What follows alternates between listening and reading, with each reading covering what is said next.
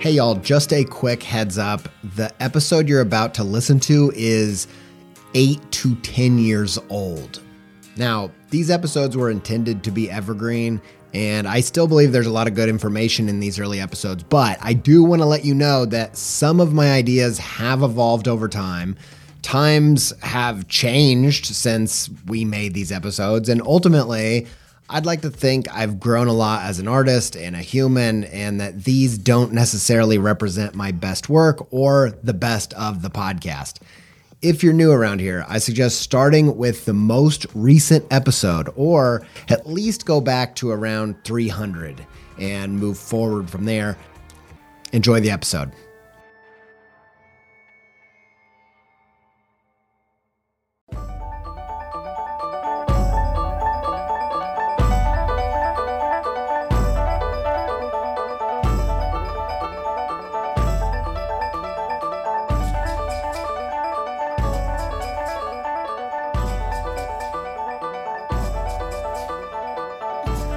It's me, Andy J. Miller. I am your host for the Creative Pep Talk podcast, the show where we talk about making money and making awesome art. That's what this is all about. If that's the thing you want to do, you're listening to the right podcast. Today, we talk with my friend, Tad Carpenter. We've been online buddies for years and years, and this is the first actual conversation we've had, which is very strange, but it was fantastic. I had a great time talking with him. Tad is a genius. He is brilliant. I brought him on the show because I think he is an industry leader, and he knows some amazing things. His art is fantastic. His craft is a very high level. And in a minute, I'm going to go a little bit deeper into why I asked him to be on the show. Before we jump into that, I just want to thank Illustration Age for being our syndicate. You can find this show on illustrationage.com/creative pep talk.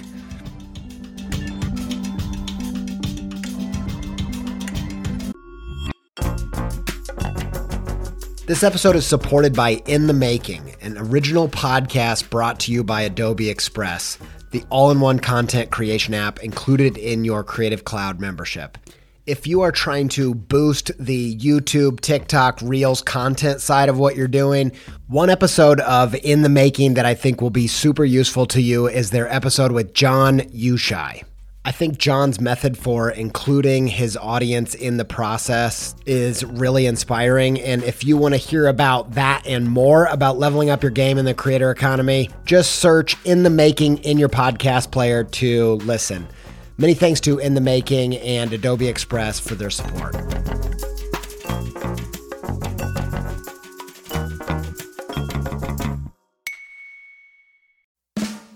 I really needed to rehaul my website. I was talking to some web people, looking around, and I got intrigued by Squarespace's new Fluid engine, partially because it just sounds cool, but also because it allows you to drag and resize and layer up anything you can imagine. I dove in, rebuilt my site.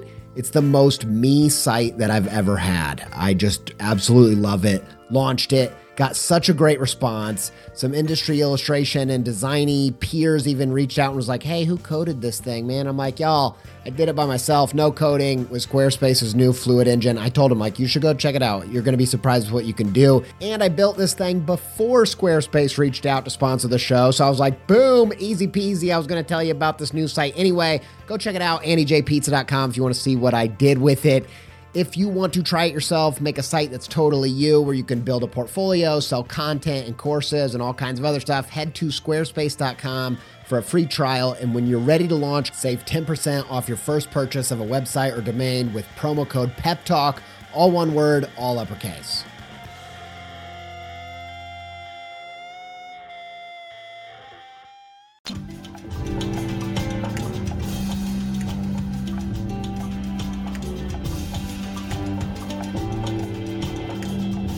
I asked Tad Carpenter to be on the show.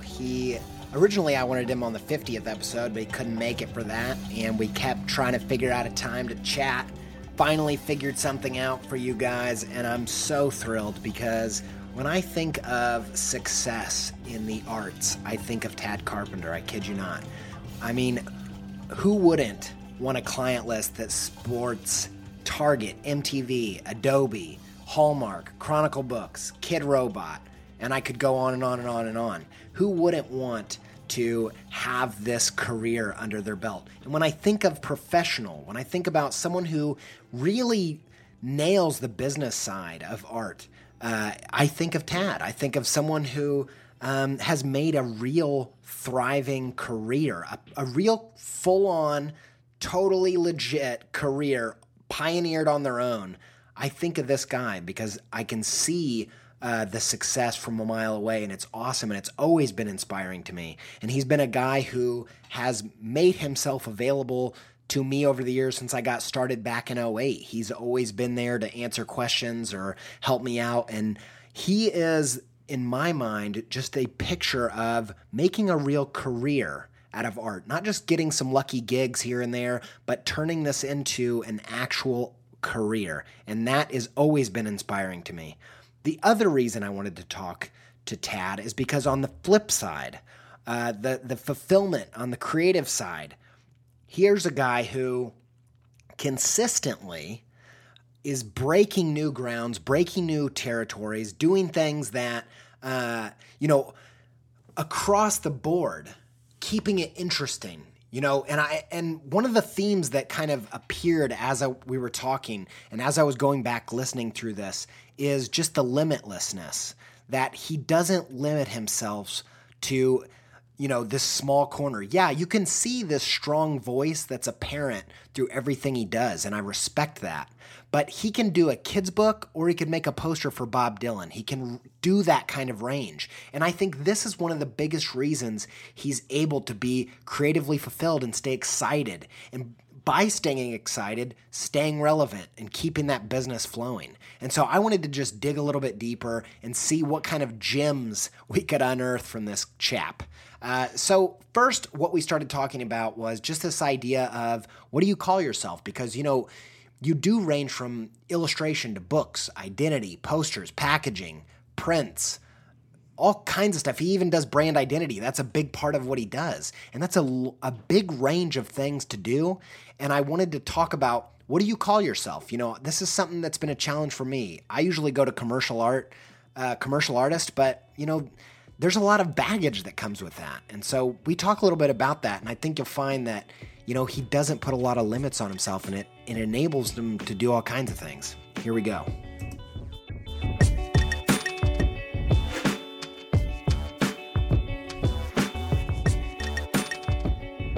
I know when I was in middle school, let's call it, I remember taking my first commercial art class, you know what I mean? And that was we designed a poster for a leukemia walk or something, you know what I mean? Or we did and it was commercial art. And it's I think a lot of us probably at one time or another, maybe not all of us, but a lot of us probably did think about maybe fine art or just creating art in general, just because that's something we've always done. And I know I started, and I thought at one point for a long time, I was I'm going to be a painter. This is what I want to do. I want to paint and sell them and do all these things, which then, that then led to graphic design and illustration. It just was this natural kind of migration that way. I feel like I constantly have a struggle with students and then even young designers and illustrators out of school that don't fully understand where they fit in our industry, because it's you're hey, well, I have a degree in graphic design, but I really love to draw and make things, and I'm or I have a degree in illustration, but I want to get a job. Where can I go get a job as an illustrator? And I'm well, you have 2 or 3 options right now. You know what I mean? It's it's Hallmark Cards is a great place, or American Greetings, or Target might hire some. Or do you do you like concept art or video games? And it's and then it's well, that's not you or I. That wouldn't be a good fit for us, probably. And so it's how do I how can I discuss or create something for you? And the way I know I approach classes that I teach, or even when I'm talking to people about it, it's I don't know how our education system can do a better job at it. It's obviously above our pay grade, but it's to me, it's I'm done. I am so sick of putting people in these little bubbles of, no, you are a graphic designer because you like to work with typography, and you're an illustrator because you like to make pictures or whatever, you know what I mean? And it's all of us, there's this huge group of us and that do both of those things. And you know, I know the work I get where I might illustrate a book, but I'm also going to design it for the most part, or I'm illustrating a book, but at the same time we're creating a brand identity for some sort of like a tea company or a salon, or which is very design heavy and very type based, and so it's like so what am I, and do I even need to be one thing over the other? I don't think you do. Yeah, it's a mix, and I have seen kind of a migration of late where either small design firms or even larger firms that they'll put out kind of a call for, hey, we're looking for a graphic designer. We'd really prefer this designer to be able to illustrate and create iconography, and also have strong type skills, and maybe have a little bit of a backbone or background in simple WordPress or whatever. We were like, wait a second, you just described everything, kind of. You know what I mean? Like, you want a graphic designer, but you want someone that can draw really well, and you want someone that can maybe have just even a knowledge of back-end development. You're like, wow, you're kind of looking for the world, but at the same time, like, there's probably a very large group of people out there that are kind of like, well, I could probably fit that bill, or and to me, that's exciting, seeing that more people are looking for that, because that's what's so awesome about our industry, is that you can do a lot of different things.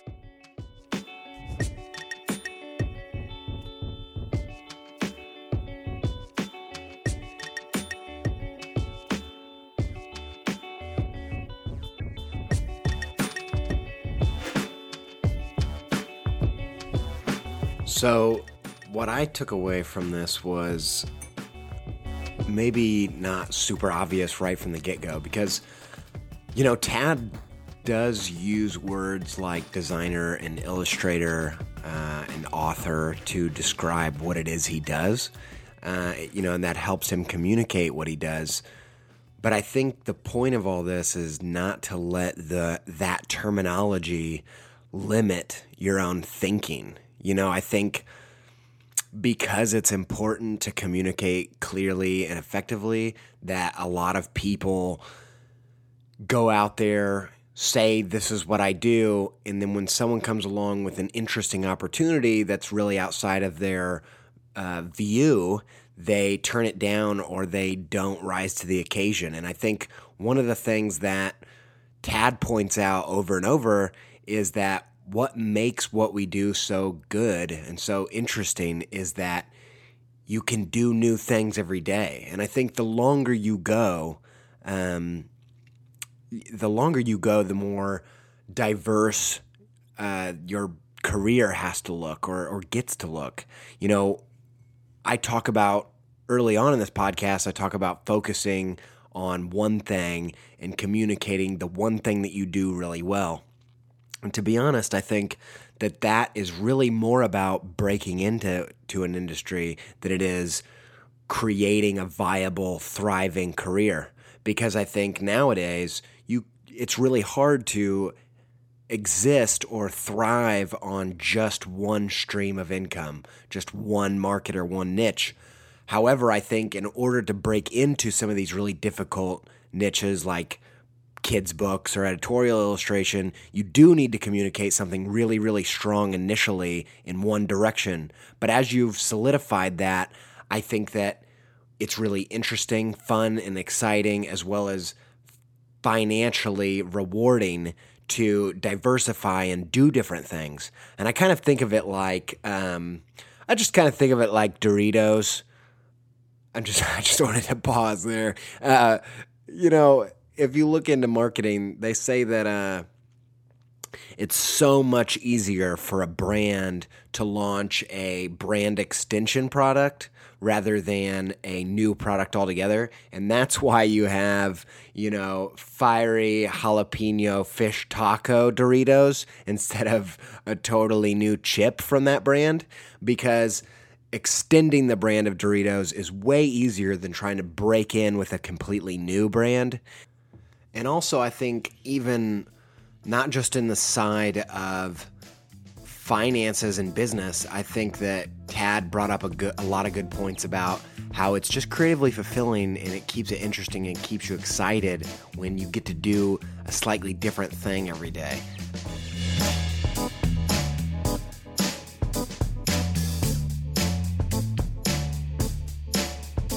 that's the benefit of our industry in general, is just the sheer amount of diversity you can get yourself into as far as the work's concerned, you know?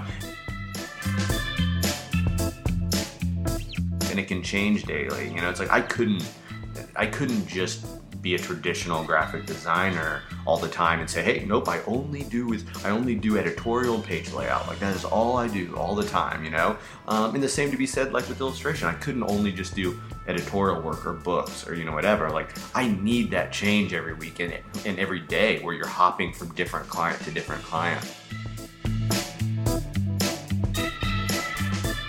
Fortunately or unfortunately, I have a lot of passions within our industry, you know? So as far as like strategically doing a certain amount of things, is I would say the backbone of what I do is actually probably brand identities. And to be honest, that's one of the things I enjoy doing the most, is creating brand identities. And those can be for small companies, large companies, rebrands, whatever. But creating brand identities is definitely something I love to do. So I think that's something I always keep in my mind, as far as those aren't like for anybody. I don't think those are easy jobs that are constantly just like showing up, you know.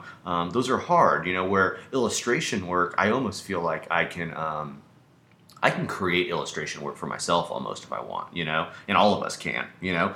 If I have an idea for a book, well, let me tighten my manuscript up for you here the next few months or whatever, and then I'm going to try to sell it to some publishers, and hopefully eventually someone acquires it, and guess what? You just got an illustration project, you know what I mean? Where from a brand identity standpoint, I'm probably not going to just go start a restaurant on my own.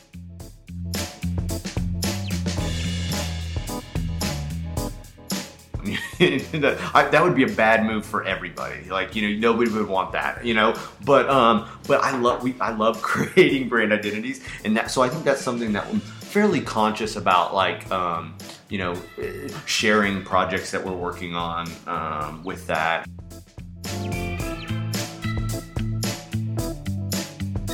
And I'll be completely honest, as far as like how I share things on the internet or what I say and things like that, I am not strategic at all. And maybe some people are. I'm very just like, hey, here's who I am, unfortunately, and like, hey, here's something I was working on, or hey, here's a stupid thought that literally just popped. You know, I'm just not very strategic in that manner. But yeah, I definitely would say that brand identity work is something that we do a lot of, and I constantly want more new businesses and new projects of that nature to come in. So to do so, I think you do have to share that kind of work and make sure that you kind of stay on top of that in some manner. Also, when we have that type of work, we're pretty strategic. Like, we try to put a pretty fair amount of strategy just involved in those projects. We don't just start making right off the bat. We have a whole kind of strategy session we start with every new client. So that's always a big kind of avenue that we pursue and find very important as far as part of kind of our practice and our process.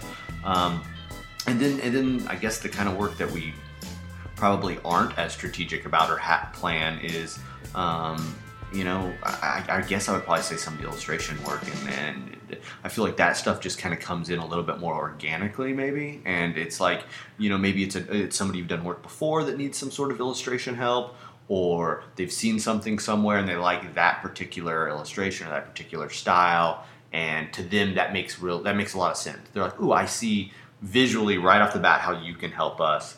And so I feel like that's a little more organic. And like I said, even when I said about, it's like you can kind of create those projects on your own a little bit more through some sort of passion project, or, even just the idea of kind of putting your entrepreneur pants on and like coming up with a product and trying to go out and sell it to somebody, I think that these are some interesting distinctions, and I think this is another layer of what makes a multi-tiered career creatively fulfilling and also rewarding.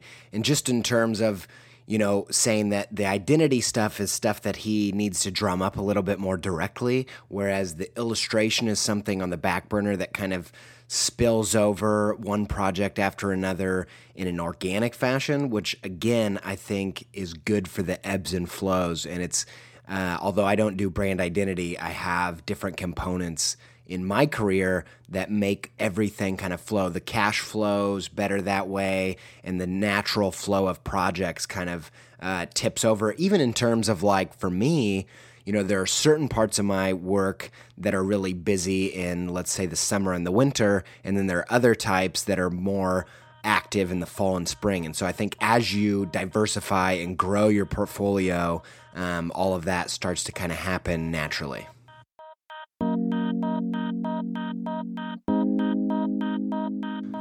Next up, we start to chat about the tightrope walk that is balancing business with art. I think that one of the most impressive things about Tad's career is his ability to be a true business person and a true artist at the same time. That tightrope walk is something I think we'll all probably be doing most of our career, but hopefully you eventually figure out how to take each step, and it gets easier and easier. And yeah, it's at the end of the day, we're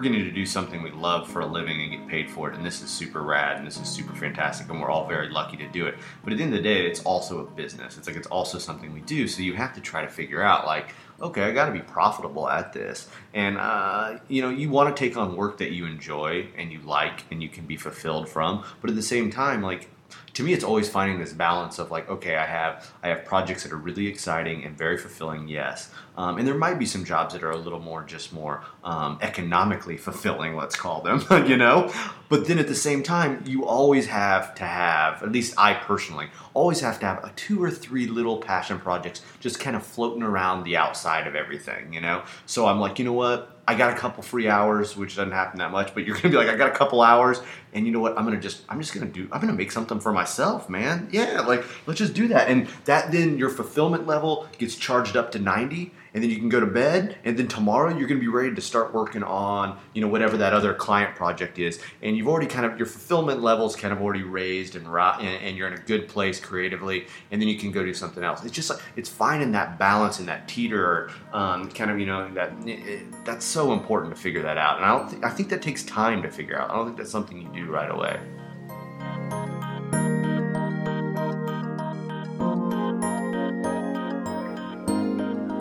It's weird how, like, every once in a while it's like, hey, I need a project that's only going to be like a couple of weeks long. Like, I need that for myself, like, so I can make something and get it out and it's done, Where so often I feel like projects are months upon months, and you're just like, by the end of it, it's not that you're sick of it, but you're just like, well, I'm all right, I'm still in this, here we go, where it's like, it's just a lot, it's just a lot to take on.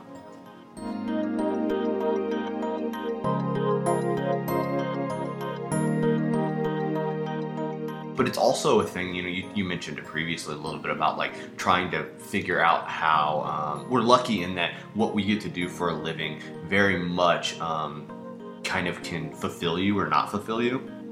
And just from a life standpoint, it's almost scary to me somehow that, like, the work we all do and the process of creating it can fulfill me as much as things outside of my career sometimes, And, like, that scares me a little bit.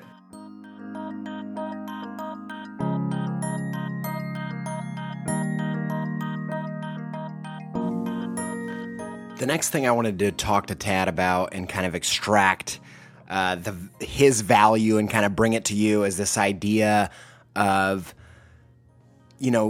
understanding the balance between your own limits and a limitless view and an expansive view and vision for your career. Because I think that Tad seems to strike this balance incredibly well, where he's able to get the most out of his current situation, his current skills, the current playing field, and really maximize that in such a way that he doesn't overstretch his limits.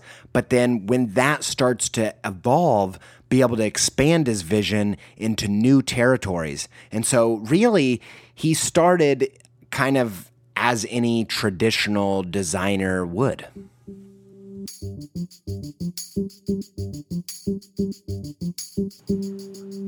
Yeah, I mean, and I think something I tell young designers and students all the time is, I think, and you probably encounter this too, I'll meet a young designer or a student of mine that graduates, and he's like, man, I ain't gonna go work nowhere. I'm just gonna go freelance right off the bat and just work for myself, and like, I'm gonna take this world by storm, and I'm like, all right, man, good luck, and like my advice to everyone, like, and it seems probably like a long time, but like, if you can try to work for somebody for 5 years, even 3 years, 3 to 5 years, like if you can please go try to work for someone for just those first 3 to 5 years, you're getting paid to learn this industry, like right off the bat, and to me, that's absolutely, and you can have the best instructors and the best institution in the world, and like, there's no way that you can.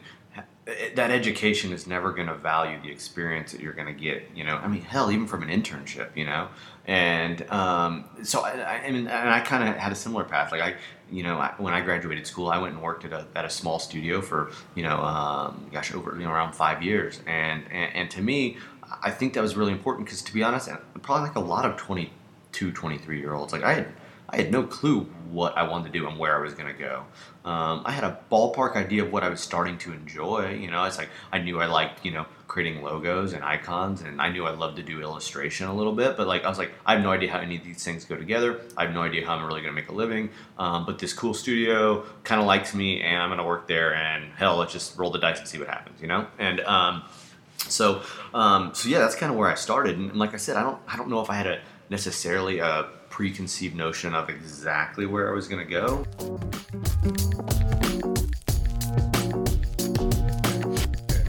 Really lucky to grow up the son of an illustrator and designer, and came from a creative family. So my father, he's been a creative director or designer or whatever, creative in general with Hallmark Cards, which is located here. World headquarters is here in Kansas City, Missouri, and he's been with them. Gosh, he doesn't like me telling people this, but I think this is officially his 40th anniversary there this year.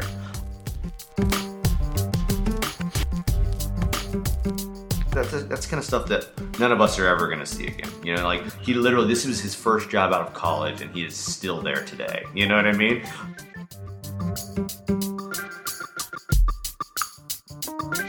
And then, the further I got, or I guess I should say the closer I got to that opportunity, I thought, well, maybe that isn't what I should do. For several reasons. I mean, first reason is to be honest, I didn't think I wanted to live in my dad's shadow. You know what I mean? And there's nothing wrong with that. My dad's my biggest hero. Like I literally got to grow up with most kids Joe Montana. You know what I mean? Like every day I got to see my dad doing amazing, cool stuff, and me being like, oh my gosh, that is what I want to do. And to this day, he's still that person to me. But at the same time, I'm like, if I go to Hallmark, if I make this conscious effort to go there, what does that mean for me down the road? So for me, I kind of went the design firm route and a small route, and that really set a tone for my work ethic, my kind of my overall practice was doing that. And then and then I started doing more illustration work, which is, I didn't know a whole lot about the freelance illustration world. My dad had done a lot of freelance illustration when he was there, but primarily all in the children's book industry, which was obviously something I like and now do myself. But as far as some of the more freelance work and actually creating a career on your own, that was totally a new idea. So I didn't entirely expect that either. So I mean, that's kind of like where I started, where I came from, and then kind of how things started kind of evolving a little bit.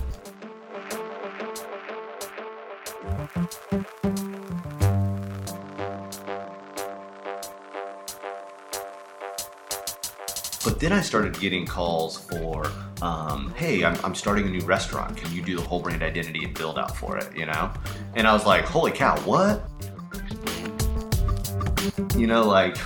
Wait a tick. This isn't like doing a spot illustration that's due tomorrow morning, Like this is a different experience for sure. And it's going to take a different approach, It's going to need a different approach.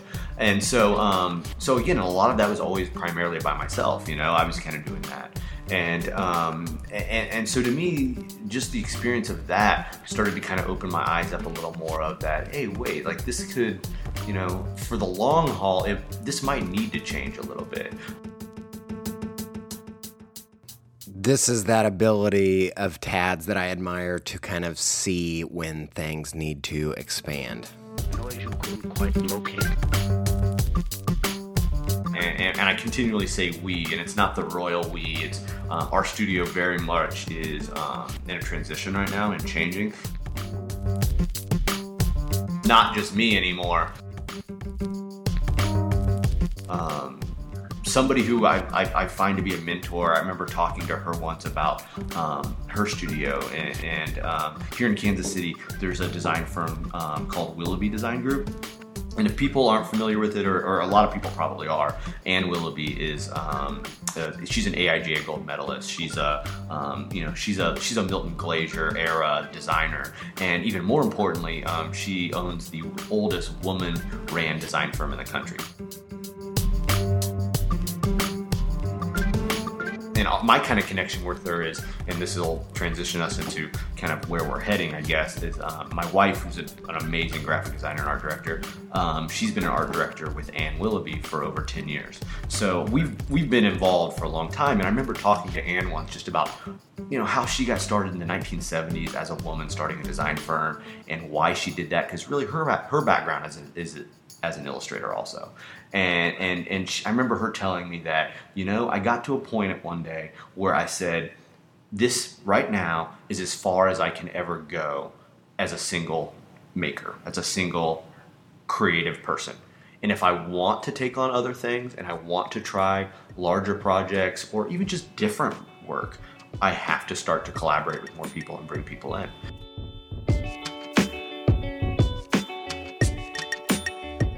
And I remember her saying that, and I just remember like, wow, you're probably right. At some point, if you want to do more diverse work, you have to kind of change things up a little bit, And so that was one of those things I remember thinking, I remember hearing, and that kind of started to kind of catapult kind of where we're kind of heading now, I guess.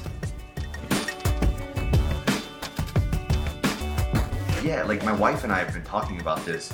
I mean, literally probably most of our lives. I mean, we've been together almost 12 years in some form or fashion, from dating to getting married. And we met each other in art school. And we always, after several years of dating, like we kind of always daydreamed about like, oh man, one day it'd be awesome to like do something together. I mean, it's something that's kind of been building for some time, and that's just like kind of expanding kind of what we do in our practice a little bit, and I'm lucky enough to be married to an art director and designer, and one of the most talented people I've ever met. She's so good, and we always knew we wanted to work together and partner together. We complement each other very well, and we just didn't know when the right time was, and it's just kind of gotten a little overwhelming over the past year or so, and we finally just said it's time. We have to do this. So just very recently, back in June, my wife Jessica and I have partnered 100%, and so she's on full time now.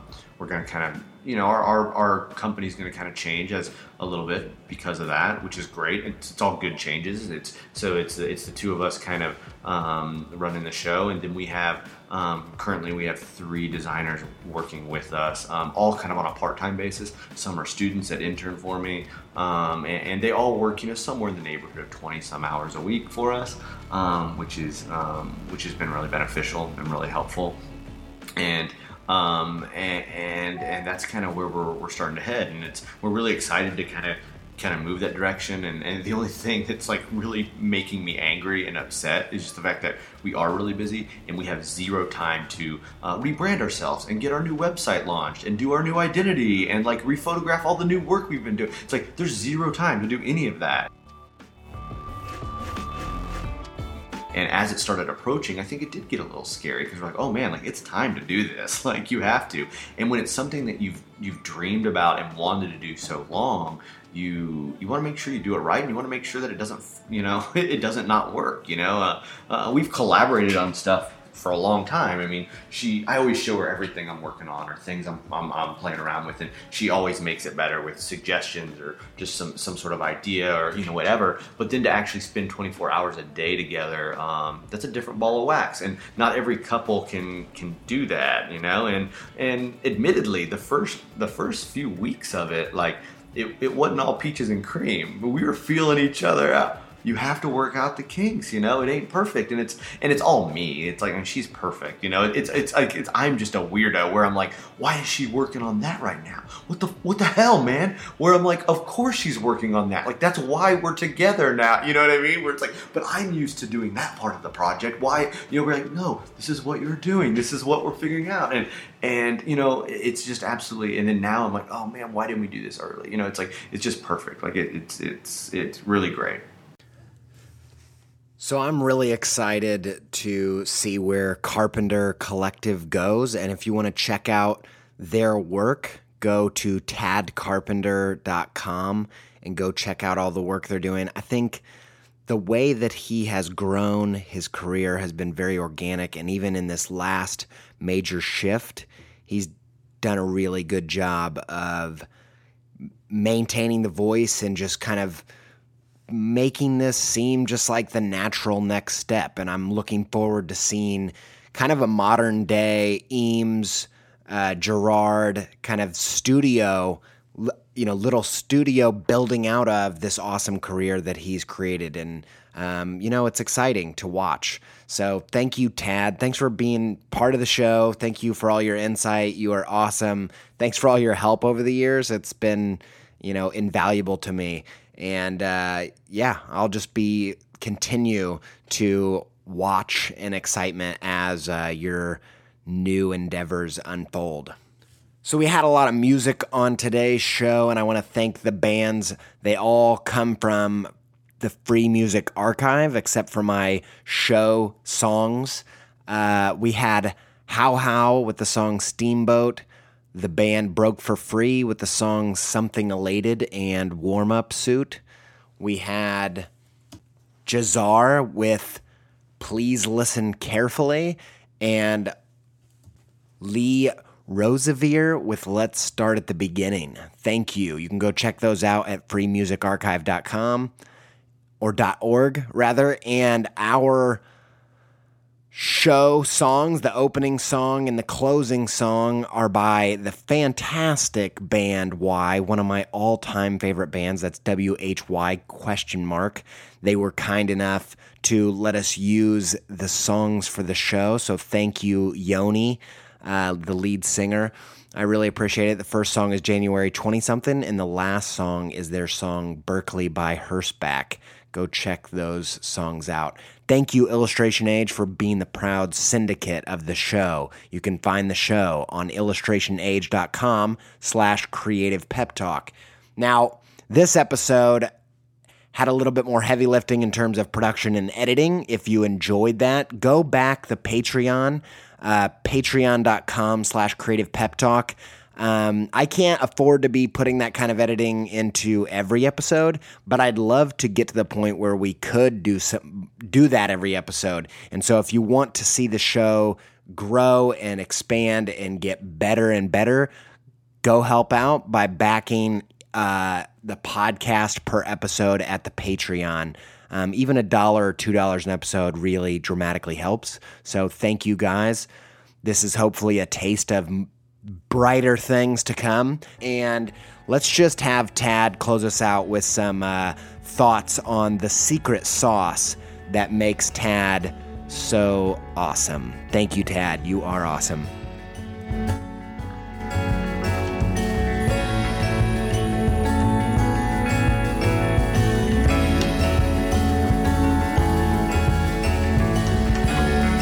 For me, it's a simple thing for me, and it's hard to say about everyone else, but even other people that I know, I think I probably have an idea what it is, because, I mean, to me, and we all can see it, I mean, you go online or you open annuals or books or, whatever, and it's astounding. It blows me away how many unbelievably talented freaking people there are. I mean, all freaking over. I mean, off the charts talented, crazy talented.